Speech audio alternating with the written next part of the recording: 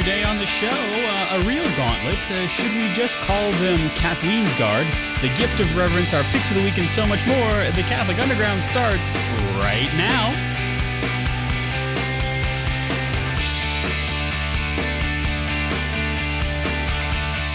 Hello there, it is time for the CU Weekly. We're the podcast that tries to cut through the noise of the digital continent and bring you the topics that matter.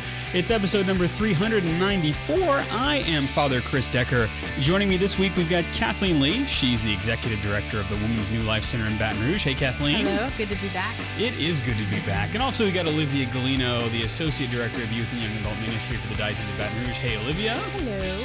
And we would be morally remiss if we didn't go up to the Jeff Star 1. So let's head on up there to Jeff Blackwell, who's the Technical Director of the CU. Hey, Jeff. Pedaling as fast as I can, Father. That's exactly. Yeah. So giving her all you got is just pedaling faster. That's the way it is. Yeah. Well, it's good to be here. Good to be with you, Jeff. And then right next to you there in the satellite of love is Ed Ball, who is our video director over in the ball pit. So hey to Ed, who he sounded like he had a little kind of quasi cough. Yeah, he's recovering. You know? Yeah, but we all have, because one of the things that you may not know about Louisiana is that one of our seasons, right? Most places have spring, summer, winter, and fall. We have spring, and then we have pollen until about fall. Yeah. You know, we call it summer, but really it's just sticky pollen. You just want to die for many reasons. Right. That's right. And then it gets a little bit cooler. Yeah. That's right. And then you feel like you want to die. That's right. And you think, oh, maybe I don't want to die as much, and then you're right back to... Maybe this Christmas I can actually wear a sweater. No? Shorts? Okay. That's right. And then you want to die. And then you want to, yeah. And that's the thing I always tell my parishioners, because inevitably an air conditioner will break or something will be on the blink for at least one weekend, and that's good. This is a reminder of where we don't want to end up for eternity, right? Yes. I mean, I'd like to think that heaven is at least 72 degrees Right? all the time. Yes. You know? Yeah. I like the way you think. Yeah, ideally, it would be a nice cool breeze. I would imagine. See, now this is the strange thing about it, though, is like, so the Holy Spirit comes upon the apostles, and it's flames, tongues as a fire. Yeah. You know, I mean, there's this question as to with the Holy Spirit, is it going to be kind of a nice warming? Well, I'm thinking too about like the seraphim, like the burning ones. Yeah. The ones they're so closest to God, yeah. But I mean, at that point, maybe it's just like that feeling, like when you get in from the cold and you like get around a fire and it's like all See, nice that's what and I'm warm. thinking You know about. what I mean? Yeah. Speculative theology at its finest, everybody. Well, speaking of speculation, I don't want to give any spoilers away for those of you who may have seen Avengers, right? I do. The Avengers Endgame. Okay. No, don't give any spoilers. I haven't seen the movie. How would I give spoilers? I think we're at the cutoff point now where everybody that's going to be spoiled is spoiled. If you didn't go see it by now, which I haven't, but it's okay. Yeah. No. If you didn't go see it by now, that's on you, boo. Although I don't think there's any spoilers here, because there's something that has been building throughout the 22 films of the Marvel Cinematic Universe thus far, building to Avengers Endgame. And so there is an object called the Infinity Gauntlet, okay? And it's this, well, you know what a gauntlet is, right? Bishops used to wear them. It's a glove, right? And then this glove has these little openings in it on the knuckles in the center, and I guess it's a thumb knuckle. I don't know. Yeah. And then inside these little openings are holders for what's called the Infinity Stones, right? So the Infinity Stones are these little jewels that are imbued with a different aspect of creation. So there's the Reality Stone, the Soul Stone, the Mind Stone, the Space Stone, the Time Stone, and the Power Stone. The Power Stone. Exactly, yeah. And so all of these have been attempted to be collected by this big bad guy, right? Thanos. Via Etsy. Yeah, yeah, in an Etsy shop. Yeah, you could. Yeah, exactly. So when the gauntlet is equipped with the full set of the Infinity Stones, the wearer possesses all the powers of creation, or at least the abilities of a gamer with all the cheat codes turned on, right? So if you've seen Ready Player One, you see how this works too, which is it's a good book. I I've enjoyed listened the book. to the audiobook. Nice. Not the whole thing. Really, but yeah. Kathleen? Yeah. Yeah. Look at the admiration in his eyes right now. Goody for me. Will Wheaton can read him a book. And I also knew many of the references. I go, oh, I heard you. Oh, look at you go. Well, then I can say once you've listened to the book, you're really going to be underwhelmed by the movie. That's what I've heard. Yeah. That's what I've It's heard. okay, though. It's all right. If you can kind of separate and suspend your disbelief. So anyway, back to this, to the Infinity Gauntlet, right? So intention matters when it comes to utilizing the power of the Infinity Gauntlet. If you've watched Avengers Infinity War, you know that Thanos, who's the big bad, wants to use it for what he perceives to be an inherent good, to take away all of the suffering of the world. So the gauntlet itself is not inherently evil. In fact, one of the stones, while separated from the gauntlet, gave life to Vision, who is this robot individual, and he's one of the noblest heroes of the Marvel universe.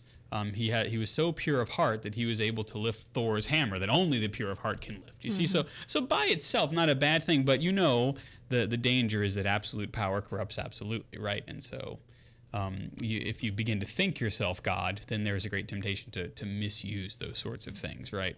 So there you go. That's kind of the deal behind the Infinity Gauntlet. Why the Avengers want to get it away from Thanos, because he wants to do something that in his mind makes sense, but objectively speaking is not good.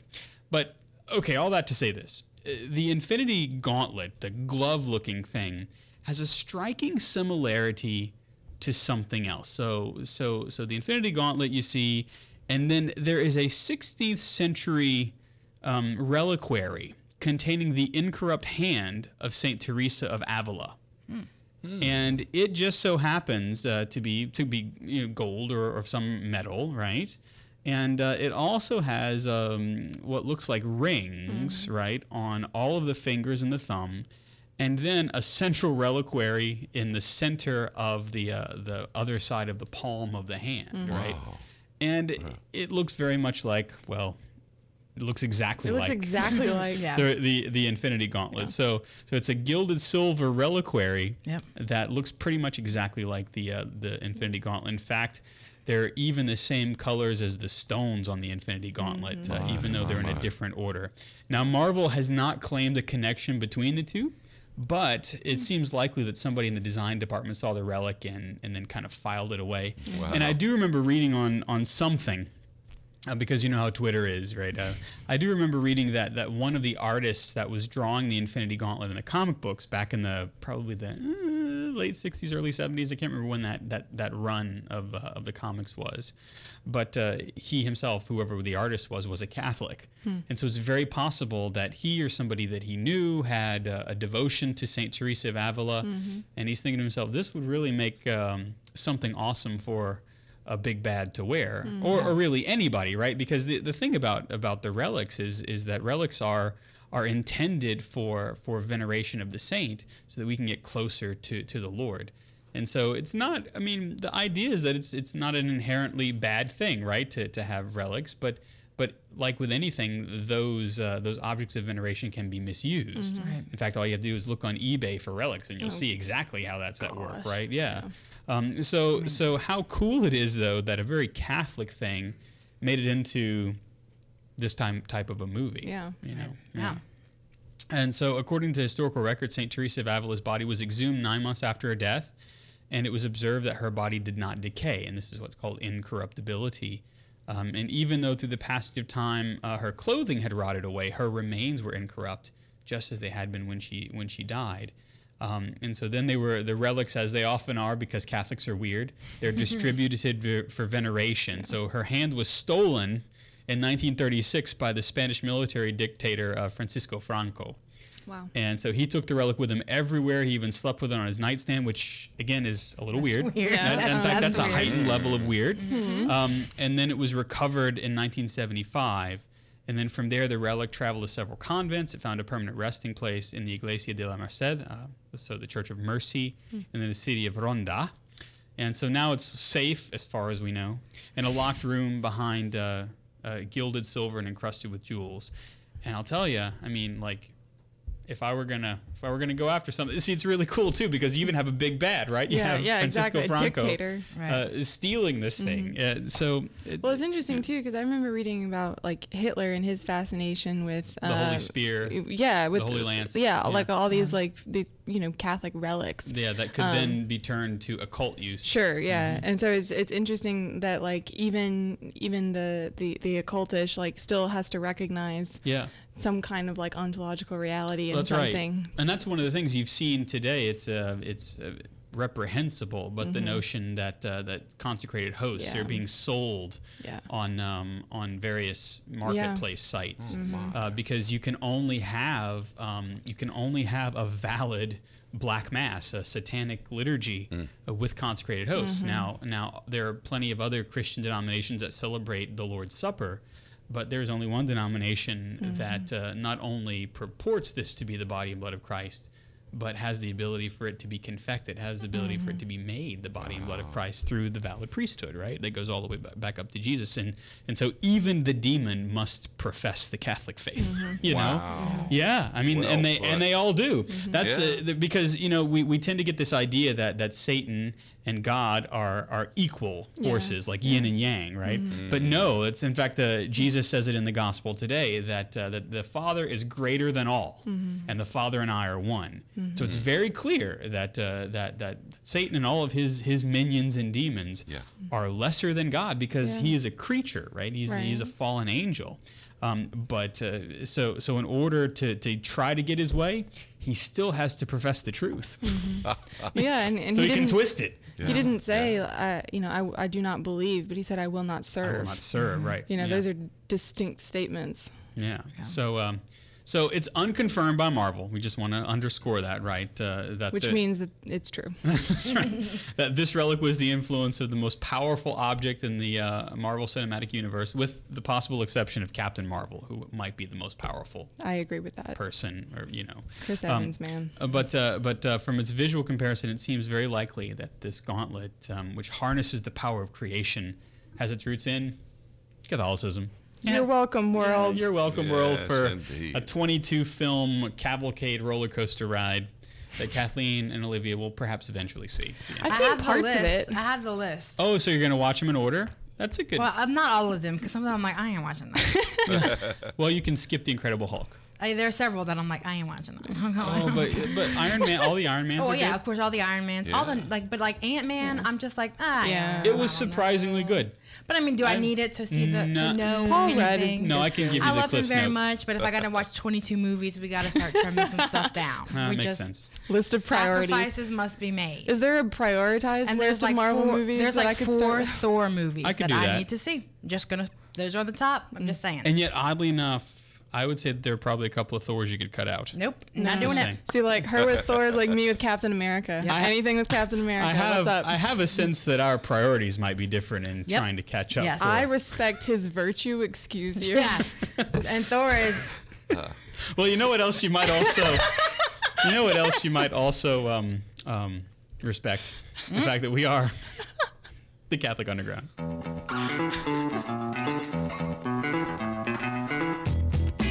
I don't know what just happened there. Actually, I do know. You are listening to the Catholic Underground. We're online at catholicunderground.tv. I'm Father Chris, somehow, with Kathleen Lee, Olivia Galino, Jeff Blackwell. Ed's up in the Ball pit. There it is. That's the one. There it is. Our picks of the week are coming up, but we thought that we would dive into something that's near and dear to Kathleen's heart. Yes, we might it as well is. call it the Kathleen segment, Kathleen's Guard. Kathleen's Guard. Yeah. Yeah, and that is, of course, the swearing into the Swiss Guard. Yes. It's a thing. Yeah, it happens every year on May 6th. And why May 6th? This is an interesting I have to story. admit, I don't know. Well, let me tell you. Okay, so in 1503, Pope Julius II was elected pope. And he knew that the Swiss were like really powerful, like their army was really powerful. Yeah. And so he contracted with them to create the Swiss Guard. So on January 22nd of 1506, this date marks the foundation of the Swiss Guard. Now, so 1506, this is where we are. He's in a good spot because 21 years later, in the Italian Wars, on May 6th of 1527, we're way back in the back. We're way back in history, right? There were 20,000 Spanish and German mercenaries that attacked the city of Rome. They're coming for the Vatican, right?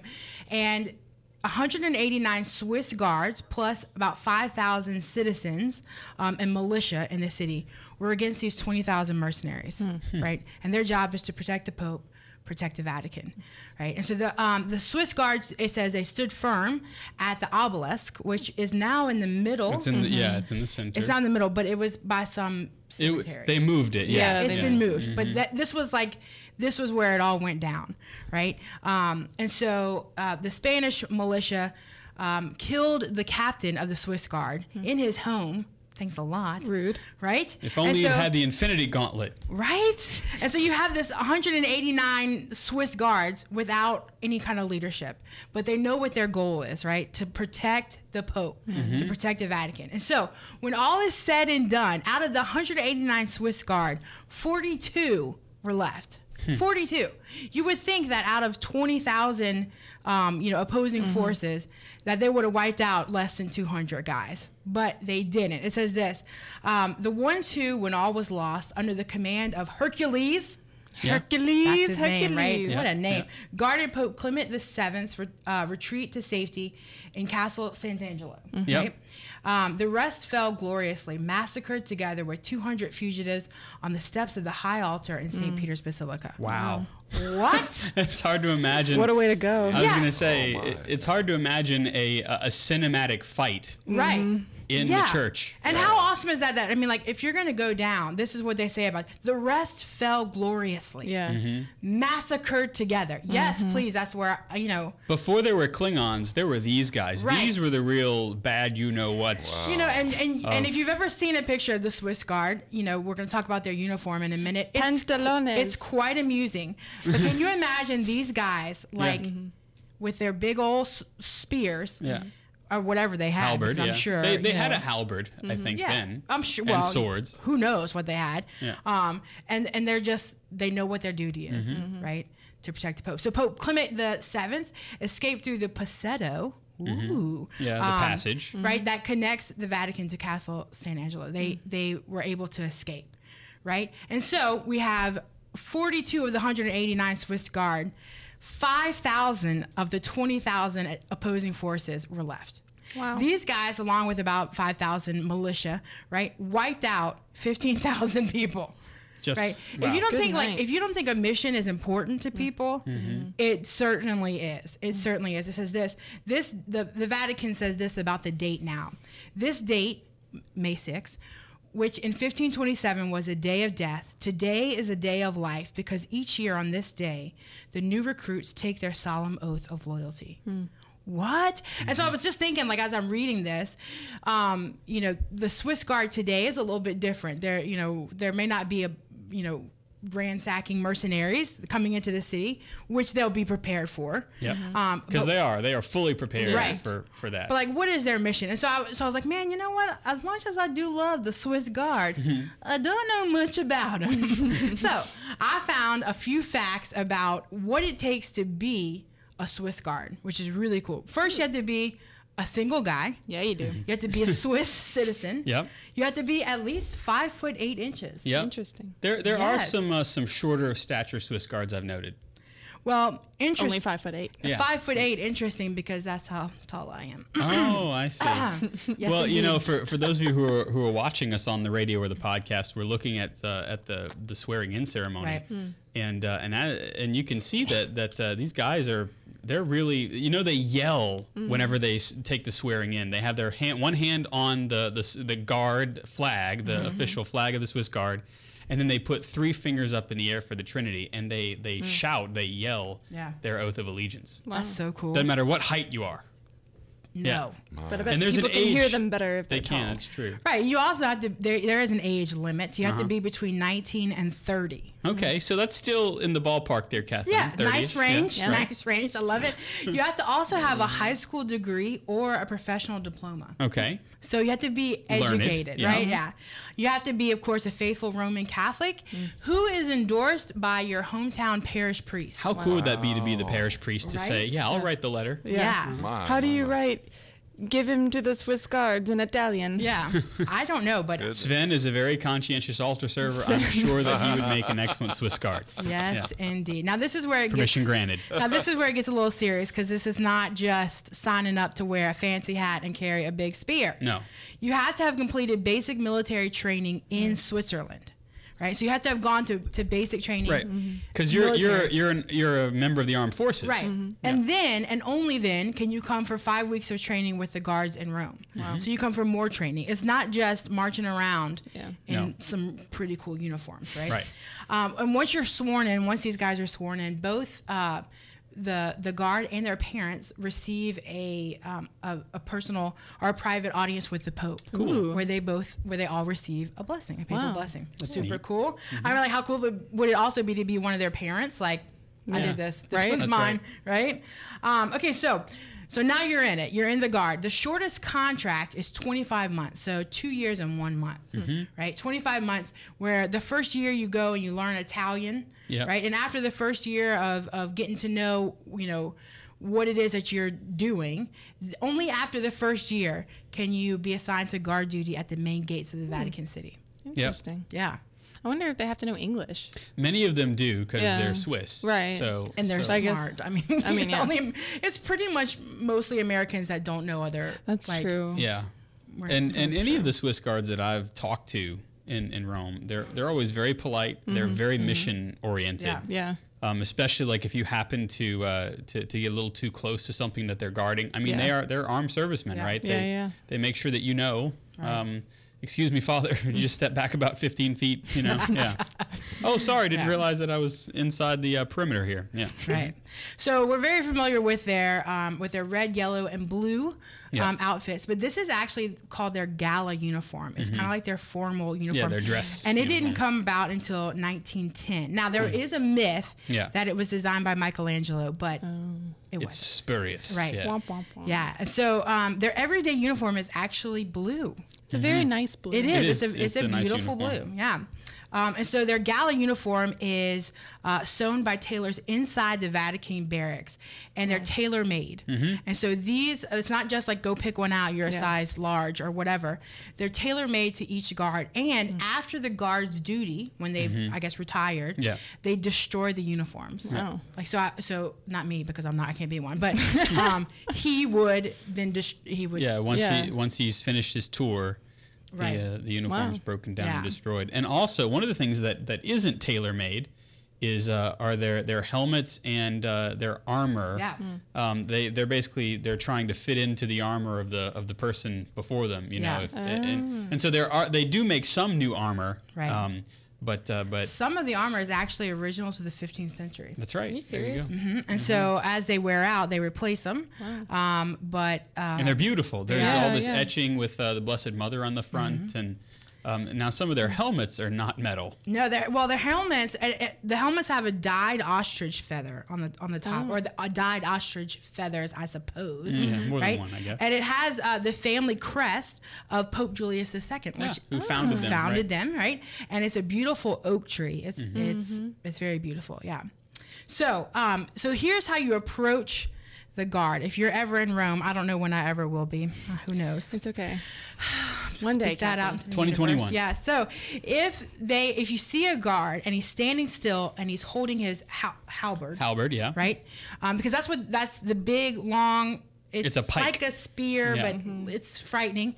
It's a pike with an axe on they're it. actually called in their first year. They're not called guards. They're called halberdiers, because named after their You hold the stick. Spike thing. Yeah. Yes. So they're holding their halberd and they're not talking and they're standing still. They're on what's called honor duty. Do not touch, approach, Don't talk approach to. them. No go. Danger. Return to sender. Okay. Yeah. Now, if they are standing with folded hands and they're facing the people, right? They're on what's called guard duty. And most of them will, if asked politely, will take a picture or tell you what you need to know or give you any kind of insights. And sometimes they will approach you if they see that you're, they're very friendly. I will say that. Yeah. So that's, a little bit to know about them. It's very interesting to think that, I've always thought, like, why are the Swiss guards in Rome? They're a little far from home. Yeah. But this dates all the way back to the 16th century, where early on, it wasn't like, and you're thinking, when we go back to the story, 21 years after their founding. Yeah. You know, that in military terms is such a short amount of time. So it would have been super easy for them to see 20,000 troops coming at them and be like, bye, Goodbye. I don't even go here. Yeah. Like, right? But because it wasn't just, you're now our military, it's Yeah.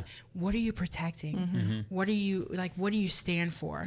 Right? And it's so beautiful that has transferred into what they do now, you know, and where they may not be, you know, attacked every day by militia, they are defending the faith. They are.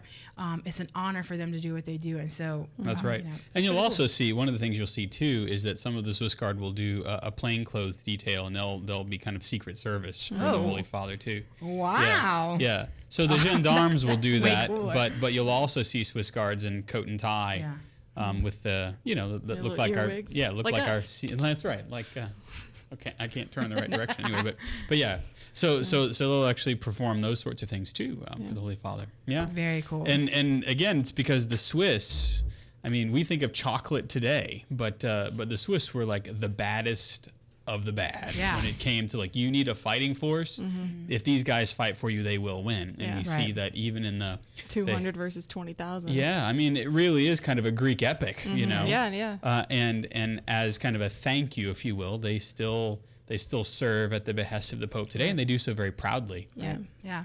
I mean, within 2 years of his papacy beginning, Pope Julius II was like, "You guys, I need you. I need you know." Yeah. He definitely recognized that. And they're still around. Yep. So Kathleen has done all of her homework for the up and coming trip to Rome that hasn't been Yes. scheduled yet. It's okay. But we have all the talking points for when we meet the Swiss Yes, right. I'll be like, "Oh, look at your helmet with the papal crest of of Pope Julius II's family. It's an oak tree." May I please pet your ostrich feather hat? So nice. So natural. I love this. Of course, they probably won't be wearing that if they're wearing No. their blue uniform Yeah, because they and wear a they'll- beret. and so they'll probably, yeah.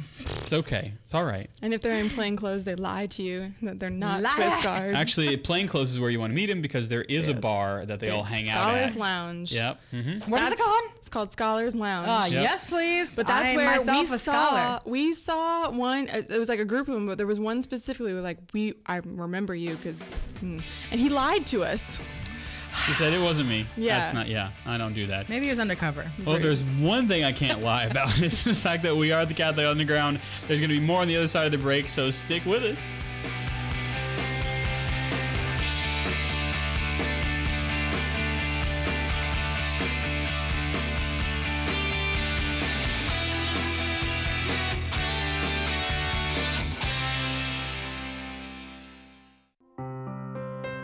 Hail, Holy Queen, Mother of Mercy, our life, our sweetness, and our hope. To thee do we cry, poor banished children of Eve. To thee do we send up our sighs, mourning and weeping in this valley of tears. Turn then, most gracious Advocate, thine eyes of mercy towards us, and after this our exile, show unto us the blessed fruit of thy womb, Jesus. O clement, O loving, O sweet Virgin Mary.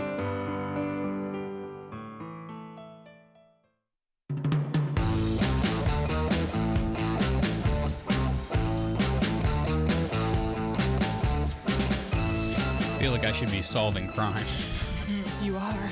I am. It's this little crime show that we like to call the Catholic Underground, as in it's a crime that we're still coming to you after all this time, isn't it? No, that's No? wrong. It's a privilege that we're coming to you after That's- all this If There it's time. a you go. crime, Yeah. Crime put if me you miss in. it. Sorry, If it's a crime, put me in jail. Sorry, I got that right. Yeah, exactly. If this Thank is you, wrong, For Kathleen. life. I don't want to Take be PR right. lessons from Kathleen. Sorry, I'm terrible at marketing. I am Father Chris, Catholic Underground, New York. No, Baton Rouge.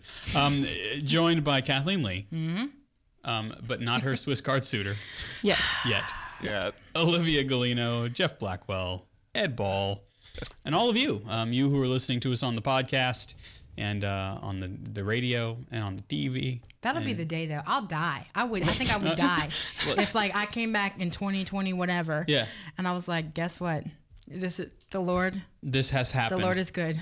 Oh gosh, the Lord is good. She'll meet like a 30-year-old Swiss Guard Right. who's completing his month 24. Yep, He's on and, his way out, man. yeah, And he's like, Welcome, guess what? Paolo. that's right. Or Get whatever married, and a I say, Swiss name would be. See, Han. I don't let's know. do this. I tell you, it's a Hallmark movie, folks. I read it. We will welcome him with open arms and baked goods. Thinking about the storied history of the Catholic Underground, this very well could be the most undignified amount of time that we've given to Kathleen's fantasy. Thank you. I take issue with your use of the word undignified. As do I. Well, I mean, we were talking about... You know what? I sit through Star Trek references and vexillology, googly gop about who knows what, and I just need a few minutes to talk about my fantasy love life. I am not ashamed. And you shouldn't Preach be. it. Thank you. Preach it. You know, Now, do we have anything else to talk about today? I was just going to continue with the next segment, which actually connects to all of this too, because if there's one thing that you can really give to the Swiss Guard is it's not just that they were a fighting force, but that if you've ever seen them at a liturgy, they are, because they are practicing Catholics, incredibly reverent. Yeah. Right. They kneel during the Eucharistic prayer, right? They'll kneel there for the consecration. They have certain postures that they assume during the liturgy. And what kind of like the altar servers in the extraordinary form and please in the ordinary form you're supposed to, they help the people to understand what postures to assume. Yeah. And what we're talking about here is reverence, right? And cultivating this sense of reverence allows us to cultivate an eye for what's not of this world, for something that's truly kind of transcending beauty. Yeah, and that's a great way to just kind of summarize reverence. So thank you for ruining my section. Oh, did I? No. Sorry. No. And we've been the Catholic Underground. Yes. No, sorry. We're ending early tonight on account of Father Chris. No. That's a great way to describe reverence, especially because reverence is one of those things where we talk about it and we say that we need to have it, Yeah. or that we need to like strive for it. But then what is it? What is the it? You know. So first of all, we can talk about what it's not. You know, reverence is not a kind of like heightened emotional state that's like brought, you know, where you're being like brought to your knees by an overwhelming aesthetic experience. Like, it's not that, because anything that is like reverence could be considered a virtue. And I think it is. Anything like that is not going to be based on emotion, because that's not possible. But what it is, it's like Father Chris was saying, it's a way of seeing the world. Yeah. It's a disposition towards the world, so that you see like the excellence in things. You see like the traces of God in creation, in you know, relationships, in the sacraments. So you could even say, I mean, because especially nowadays we're kind of returning to this. Dare I say, pagan sense of naturalism, where people talk that I meet God in nature and that sort of thing. You can have a reverence for nature. Well, sure, yeah. And we should, right? This is what causes us not to want to kill every bug. Right. You know? Okay, I disagree, but they all must die. No, but there is a sense that there is a beauty in creation, and there is an inherent reverence for respecting it. Yeah. Well, and I think a great example for this would be Augustine, because he was very much, you know, he was a kind of Manichaean, like the world, the body, anything material is evil, or it's a distraction from, you know, spiritual things. But then when he started to kind of go through his, what we would call a conversion, and coming to like a deeper understanding of the body and the material world and all that, he's got this beautiful poem. I want to say it's in like book 10. No, that's not right. One of the later middler books, like 8 to 10 of the Confessions. It doesn't matter. Anyway, Kathleen and I were about to call you out. I'm sorry. Yep. My brain is archiving right now. No, but he's got this really beautiful poem where he kind of goes through the different like levels of nature, and he's basically like personifying his journey to like find the source of beauty. And he says that, like, you know, I put my question to the birds and they said, I am not he. I put my question to the oceans and they said, look higher. You know, like he's basically exploring the beauty of nature and finding that there's something deeply meaningful there, but also finding that it's not enough, and that nature itself is saying, like, look up. You know, so anyway, that if you are interested in that, you could probably just Google like Augustine poem on nature, and you'd probably find it. But I think that's a great way of looking at reverence, because there's a way that beauty is not a distraction from true reverence, but actually feeds it and is the lifeblood of it. Because really, reverence can tell me what I'm looking for when I do behold something beautiful. Yeah. We've all had that experience, hopefully, where you experience something beautiful, even if it's just a moment, and you sense a deeper meaning, that it's not just, you know, these atoms and molecules arranging, you know, in this particular way at this point in time. in the year 2019. Like you recognize that there's something deeper that's working here, and reverence is that kind of wonder, that kind of awe that makes you want to go after it. Like when a surgeon, is doing an open heart surgery, and is struck with that moment as he sees the human heart, beating, or trying to beat, and then he's struck with a sense of awe. Yeah. And there is a sense where you're brought to reverence, huh? And you worship the God that made this heart. Right. Yeah. And we get ourselves into trouble when, just like we were talking about the relics earlier, we get ourselves into trouble if we stop there. Yeah. If we stop at things that are beautiful, if we stop at things. And we are reverent towards the heart, right? We exactly. worship the heart. Yeah, the exactly. human heart. Yeah. Because then it becomes an idol instead of an icon. But what reverence for beauty can do is lead us to that ultimate destination. It's a recognition that, like, I want to pursue something deeper, something more, something higher.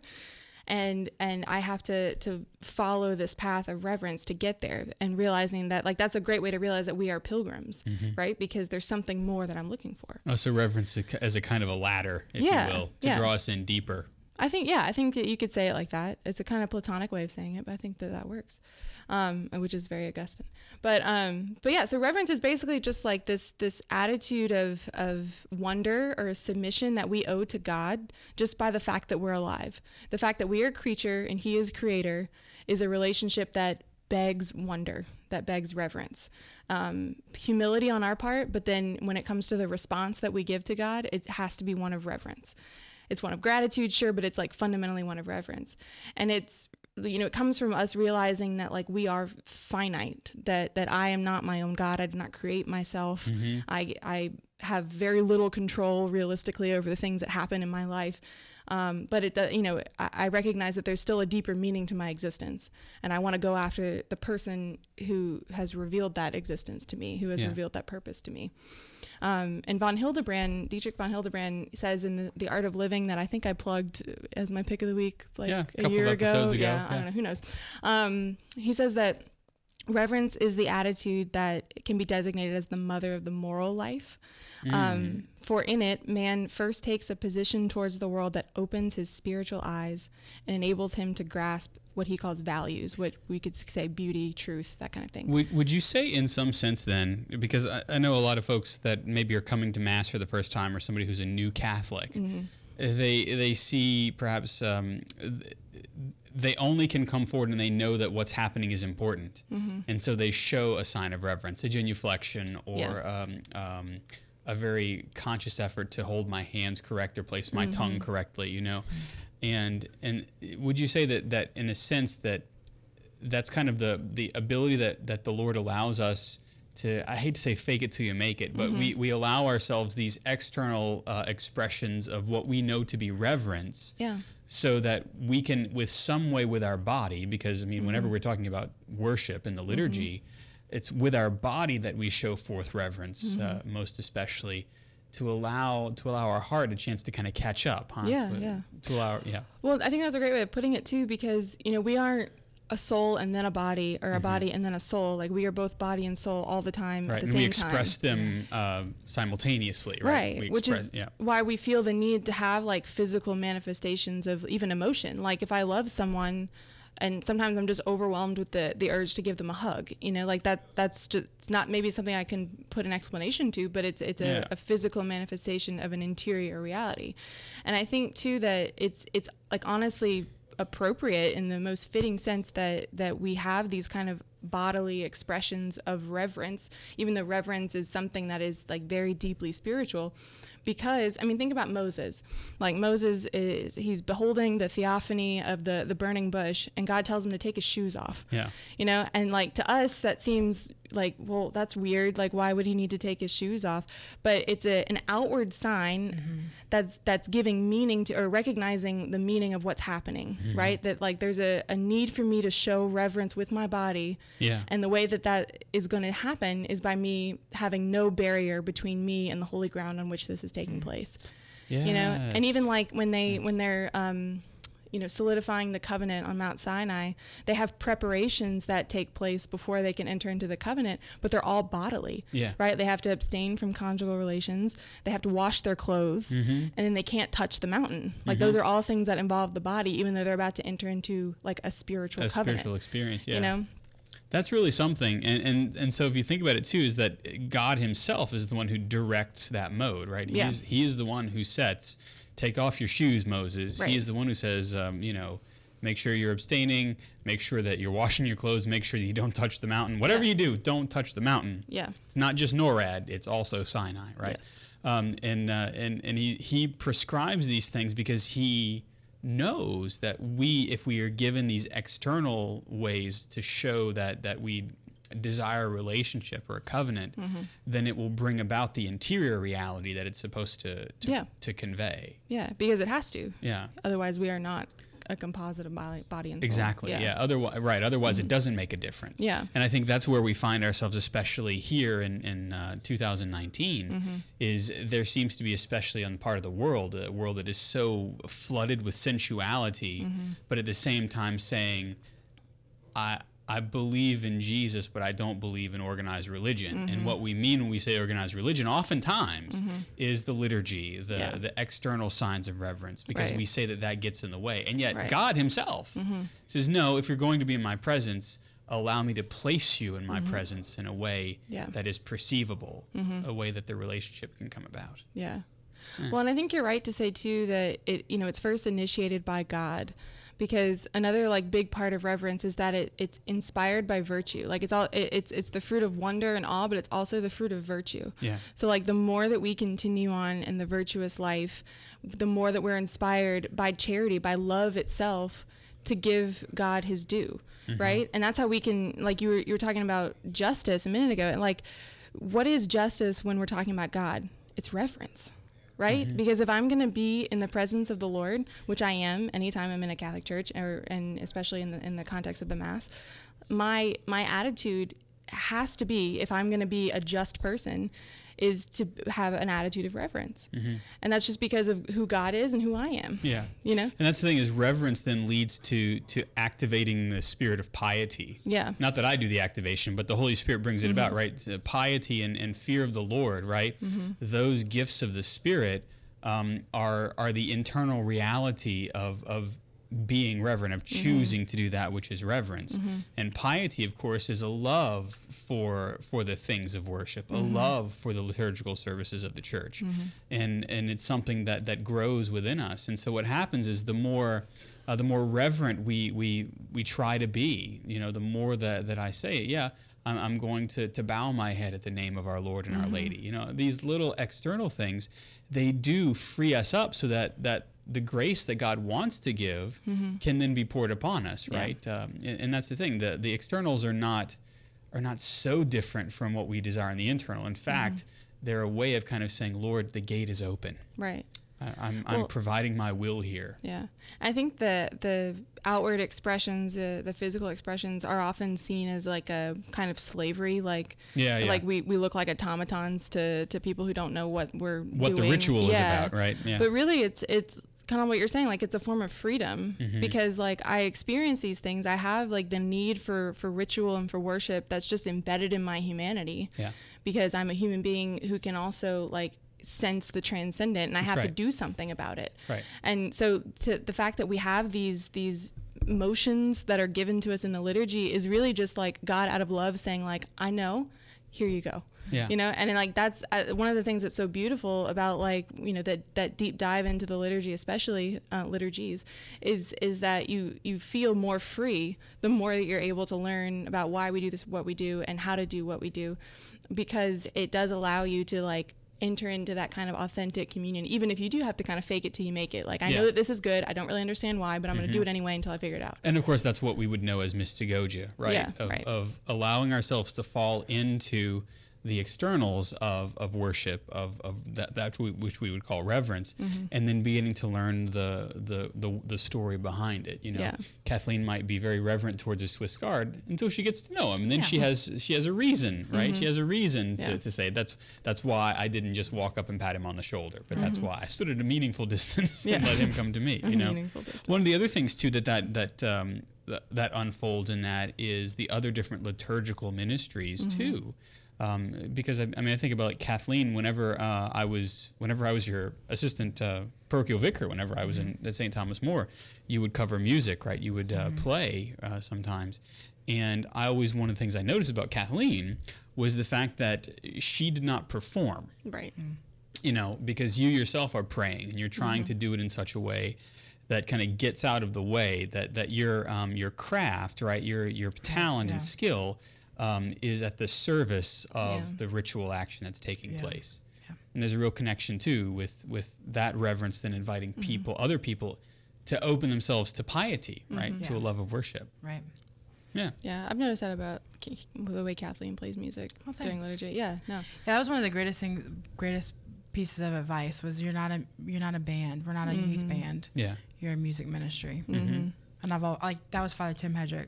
Yeah. He wasn't father at the time, but he was my youth minister. But and that's the truth of the matter too. Is oftentimes we don't want to see ourselves as the servant within something like the liturgy, because there is always a danger to worship the self. Yeah.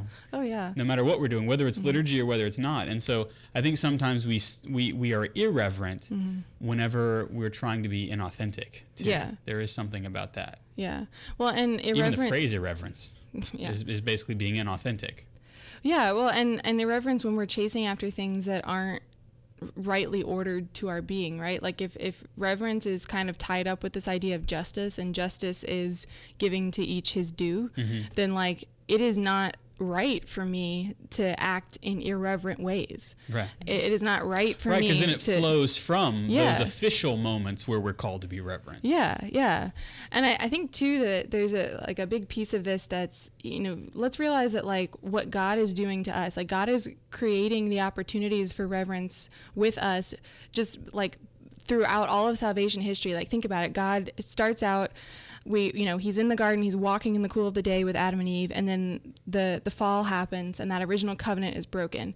And so then what happens? Like he calls Abraham, but he never really like shows himself to Abraham. He appears in the form of the angels, but it's not God, right? Or like it's not like he's not having a theophany in that kind of way. And then but you can see like through Moses and through David and through the prophets that you see that God is coming closer and closer and closer to his people. He starts like appearing in the pot of fire and then in the cloud of fire, the pillar of fire. He talks to Moses in the thunder. Like he's getting closer and closer to his people. And then we get the incarnation. Until the fullness of time. Yeah. Yeah. And then Christ comes in the incarnation, and it's just this like complete declaration that like God is near to us. And not only is he near to us, but he wants to be. But that reality has makes certain requirements of us. Yeah. As is only just, like that's one of the, I remember growing up, I used to be bothered by whenever we said like, it is truly right and just. There was part of me that was like, this is weird. I don't like this. Yeah. Why are we saying that it is right and just that we lift up our hearts and everything we have to you? Yeah. And it just like the way that people were saying it all in unison, I was like, this feels weird. I don't like it. But the more I grow into this reality, I'm like, no, it is right and just. Like, this is your due, Lord. Yeah. You deserve this. If nothing else. I mean, you deserve everything, but you certainly deserve everything that we've got to give you in worship. Yeah. And I think, too, that, like, part of the beauty of that particular reality, only a small part because it is the fullness of reality, is that in the incarnation, like, God is not just an idea anymore. Like, we can't reverence an idea. We can't reverence a concept. But the person who is coming to us, body, blood, soul, and divinity in the Eucharist, we can reverence that. Yeah. We can reverence him. Because that's someone who wants to have a relationship with you. That's someone who has leaped and bounded through generations and generations and thousands of years of history to find you. Yeah. And that's something that, we get smacked in the face with that at Mass. And like, yeah, it is truly right and just that I come and I offer you this pittance of what I can. Yep. But because of who you are, Lord. Yeah, because he is the good shepherd that knows his sheep. And I'm so glad, because as much as all of us try to hide and not be known, the Lord already knows us, but he wants us to know him in a mode that we can come to know him. And one of the basic ways that we can do that is being reverent toward God. And then everything else, we open ourselves up. Reverence, if you look at it too, reverence was the Blessed Virgin Mary's kind of first response whenever the angel tells her everything that's going to happen. She is reverent because she listens, and then she says yes. So reverence is kind of, as I say, it's the gateway for us to be able to say those deeper yeses to God. Absolutely. Well, you've certainly stayed with us here out in the deep. So I suppose maybe we should go maybe a little closer to the shore for that part of the show that we like to call the CU Pick of the Week. Alrighty, you know what? I'm going to change it up today. Jeff. Ooh. Oh, What's your pick of the week? Huh? heavens You weren't to expecting Murgatroyd. that. No, I was not, but I am prepared, and I'm really giddy about a new album that came out this week, and in fact there was a pre-release for Easter from Rita West, and the name of her album is called Invitation. And if you just go to ritawest.com, you can find it. It's $5. You know, it's not really. You can also find it in all the online music stores, Spotify, iTunes, and so on and so forth. Wherever fine digital music is peddled. Yes. And we had her on the air on our radio station in Baton Rouge and New Orleans last week, and she was talking about it kind of jokingly because, you know, in fact, I've never been on a silent retreat. I've been told I need to. Yeah. Because, you know, it's about you being silent and letting God talk. And so she said her silent retreat wasn't so silent because 2 years ago she went on a silent retreat and the Holy Spirit really blessed her with these 5 songs. And, but she, instead of just, you know, turning them out quickly, she took the time to, she did like a Kickstarter campaign, went to a professional studio down in Corpus Christi, Texas, of all places. Yes. And fine musicians. Her vocals are just over the top good, and I highly recommend it. It's called Invitation, and again, ritawest.com is where you can find it. And the song on here, my favorite, because it's got a little pedal steel guitar in it. And she, by the way, she is a praise and worship leader. Yeah, I forgot to mention that early on. So she's, you know, Catholic in her heart and soul, and just loves the Lord. And That's awesome. She had a great Easter song that you can sing all year, and it's called "Just as He Said." He is Very risen cool. from the dead. Which, of course, is a play on the traditional Latin phrase, of the Regina Caeli. Well, Yeah. that Resurrexit sicut dixit. He is risen just as he said. Alleluia. That's, man. And I tell you, see, that's the sir. cool stuff about being on retreat, Jeff. You think you're on a silent retreat, but some of my silent retreats, it's not so that the Holy Spirit couldn't talk to me. It's so that I would shut up and let the Holy Spirit work. Yeah. And I can't tell you some of the art and the poetry and things that have flowed from just being able to say, "Okay, Lord, this is your time." That's Yeah. beautiful. Yeah. And That so, is how beautiful. cool it is. And I presume she probably knew that, you know. But Oh, yeah. Yes, but I that's know also Rita. She knew that. but that's also how the Holy Spirit works too. Yeah. Is that sometimes these little phrases will happen and they'll work their way into music or poem, and then you'll, like, But it's just reading. natural. Yeah, Yeah. exactly. Yeah. Yes. Very cool. I can't wait to check that out Oh, myself. it's wonderful. I've only heard bits of it. All right, so Olivia. Wow. Well, you're just saving the best for last. It's fine. So my pick of the week is another book called The Intellectual Life by A.G. Sertelange. I don't know. He's French. Oui. But he's a Dominican priest, and he wrote this book about just like he was writing it for students, but it's like the ins and outs of like what it means to like strive to be an intellectual. And he's basically just like giving people this like no holds barred, like you say you want to like enter academia, that kind of thing, like, well, here you go. And he starts off with talking about how like truth is something that like we should orient our life around, and if we don't do it in a virtuous way, then we shouldn't do it at all. So it's been really like good for me to kind of like recalibrate, because I love to learn, but sometimes like anyone, I can get so caught up in just the process of learning that I forget why I'm doing it, or like why I'm pursuing certain things. So it's been a good read for me so far, and I'm not done with it. Because he even goes into things like organizing your time or like note taking. What student he's does got that? He's got like a way of making it real and making it like really potent and powerful in your in just your daily life. So I really recommend that. Very cool. We'll put that in the show notes as well. Yeah. Kathleen. Yes. Your pick of the week. Yeah, I found a really cool place on Etsy. I think the name of the shop is Pycnocline. Yes. So it's Pycnocline, and she has two themes: Catholic and like sea creatures. Oh, like SEA. Yeah, and so she makes these. Yeah, so she makes these T-shirts in a really cool way. She bleaches the image on it. Yeah. So she's they got are some really cool. I'm nice. looking at the website here. She's got Saint Teresa of Calcutta, Saint Mother Teresa. She's got the crucifix of John Paul II. An octopus, a monstrance. Yeah. Manatee. I got a friend of mine for Christmas. I got the Stella Maris, the Our Lady of the Sea T-shirt. It's really cool. I'm always looking for cool stuff that doesn't scream I'm Catholic, right? But it's cool to Comic Sans on a white T-shirt. Yeah. So it's really cool. I really Don't get like. him started. Yeah, I really like. She had one about.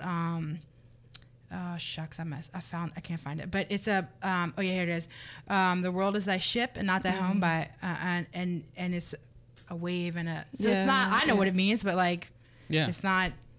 It's accessible to anyone. It's a who's Therese using it. Lisieux quote, Yeah. but it's not something. Some people it's gonna be. What is that? And you go, oh yeah, this is. And I like You her heard of the little aesthetic. I really like. And she's so sweet. We had such good like back and forth. Yeah. Really accommodating. So that's Very cool. I might have to check that out myself because I do like a good T-shirt. Yeah. And I just ordered some, unknowingly that Kathleen had worked with her too. I ordered some stuff for the diocese, and like it's really good quality stuff. Oh, nice. Yeah, very cool. Ordered some Our Lady of Guadalupe tea towels. Very nice. There you go. My pick of the week is yet another book. I'm a sucker for a coffee table book. And if you've seen Into the Spider-Verse, the latest Spider-Man movie from Sony Pictures Animation, so it's a 3D movie. Oh. But you'd never know it because they rendered it, all the art, as if it were like a 2D movie. And so you had all these 3D things happening, but with 2D effects.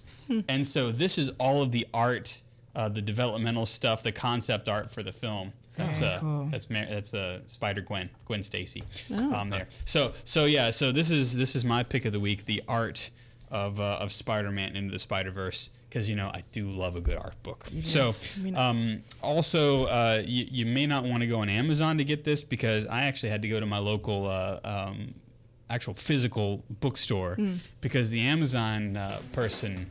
They're proud of their sketch. No, well, yeah. Well, after like 3, we're gonna recalculate the arrival time. I just canceled it. So go to your physical bookstore. It's in the music and film section of basically any of the big box bookstores that are still left. If you're somewhere. May they around. rest in peace. Yeah, really. Mighty fine, mighty fine. Yeah, but we are always grateful for you who are our viewers, our listeners, our benefactors. Very, very grateful. Isn't that right, Jeff? Yoo-hoo. Yes. This week, the Catholic is Underground is possible. But just because of people like you, okay? Yeah. So you can join the growing number of undergrounders at catholicunderground.com/donate. And an important way to support us is to like us, heart us, star us, and share us on your social media platform of choice. If you really like our podcast, pop by iTunes and leave a review. That is a review. And click them stars. Click them stars, young'uns. That's right. If you like our shows, tell somebody else. If you don't, well, it was nice knowing you. Our panelists this week, you know them. They're friends. They practically live in your home, huh? Yeah. Or in your garage. I don't know. Maybe in your ear holes. That's right. Yeah. Right in there. Yeah, that one's Kathleen. Yeah, Kathleen right in Lee, there. the benefactress, Faith Ninja, Hope Samurai, at KLee626 on Instagram. That is true. Thank you. Olivia Galino at The Real OMG with periods in between the words. Yeah. Yes. On all the social media. Jeff Blackwell is our technical director at Jeff Blackwellis. Thanks, Jeff. Our research assistant, the leader of the crew in the lab, is Jim Hayes, and a special way, Ben. Our video and graphics director is Ed Ball. And you know me, I'm Father Chris Decker. You can follow me on Instagram at Digital Catholic. And we hope that we've helped you cut through the noise and find that still small voice. We're the Catholic Underground. We're happy to say it's Easter, and we'll see you next time.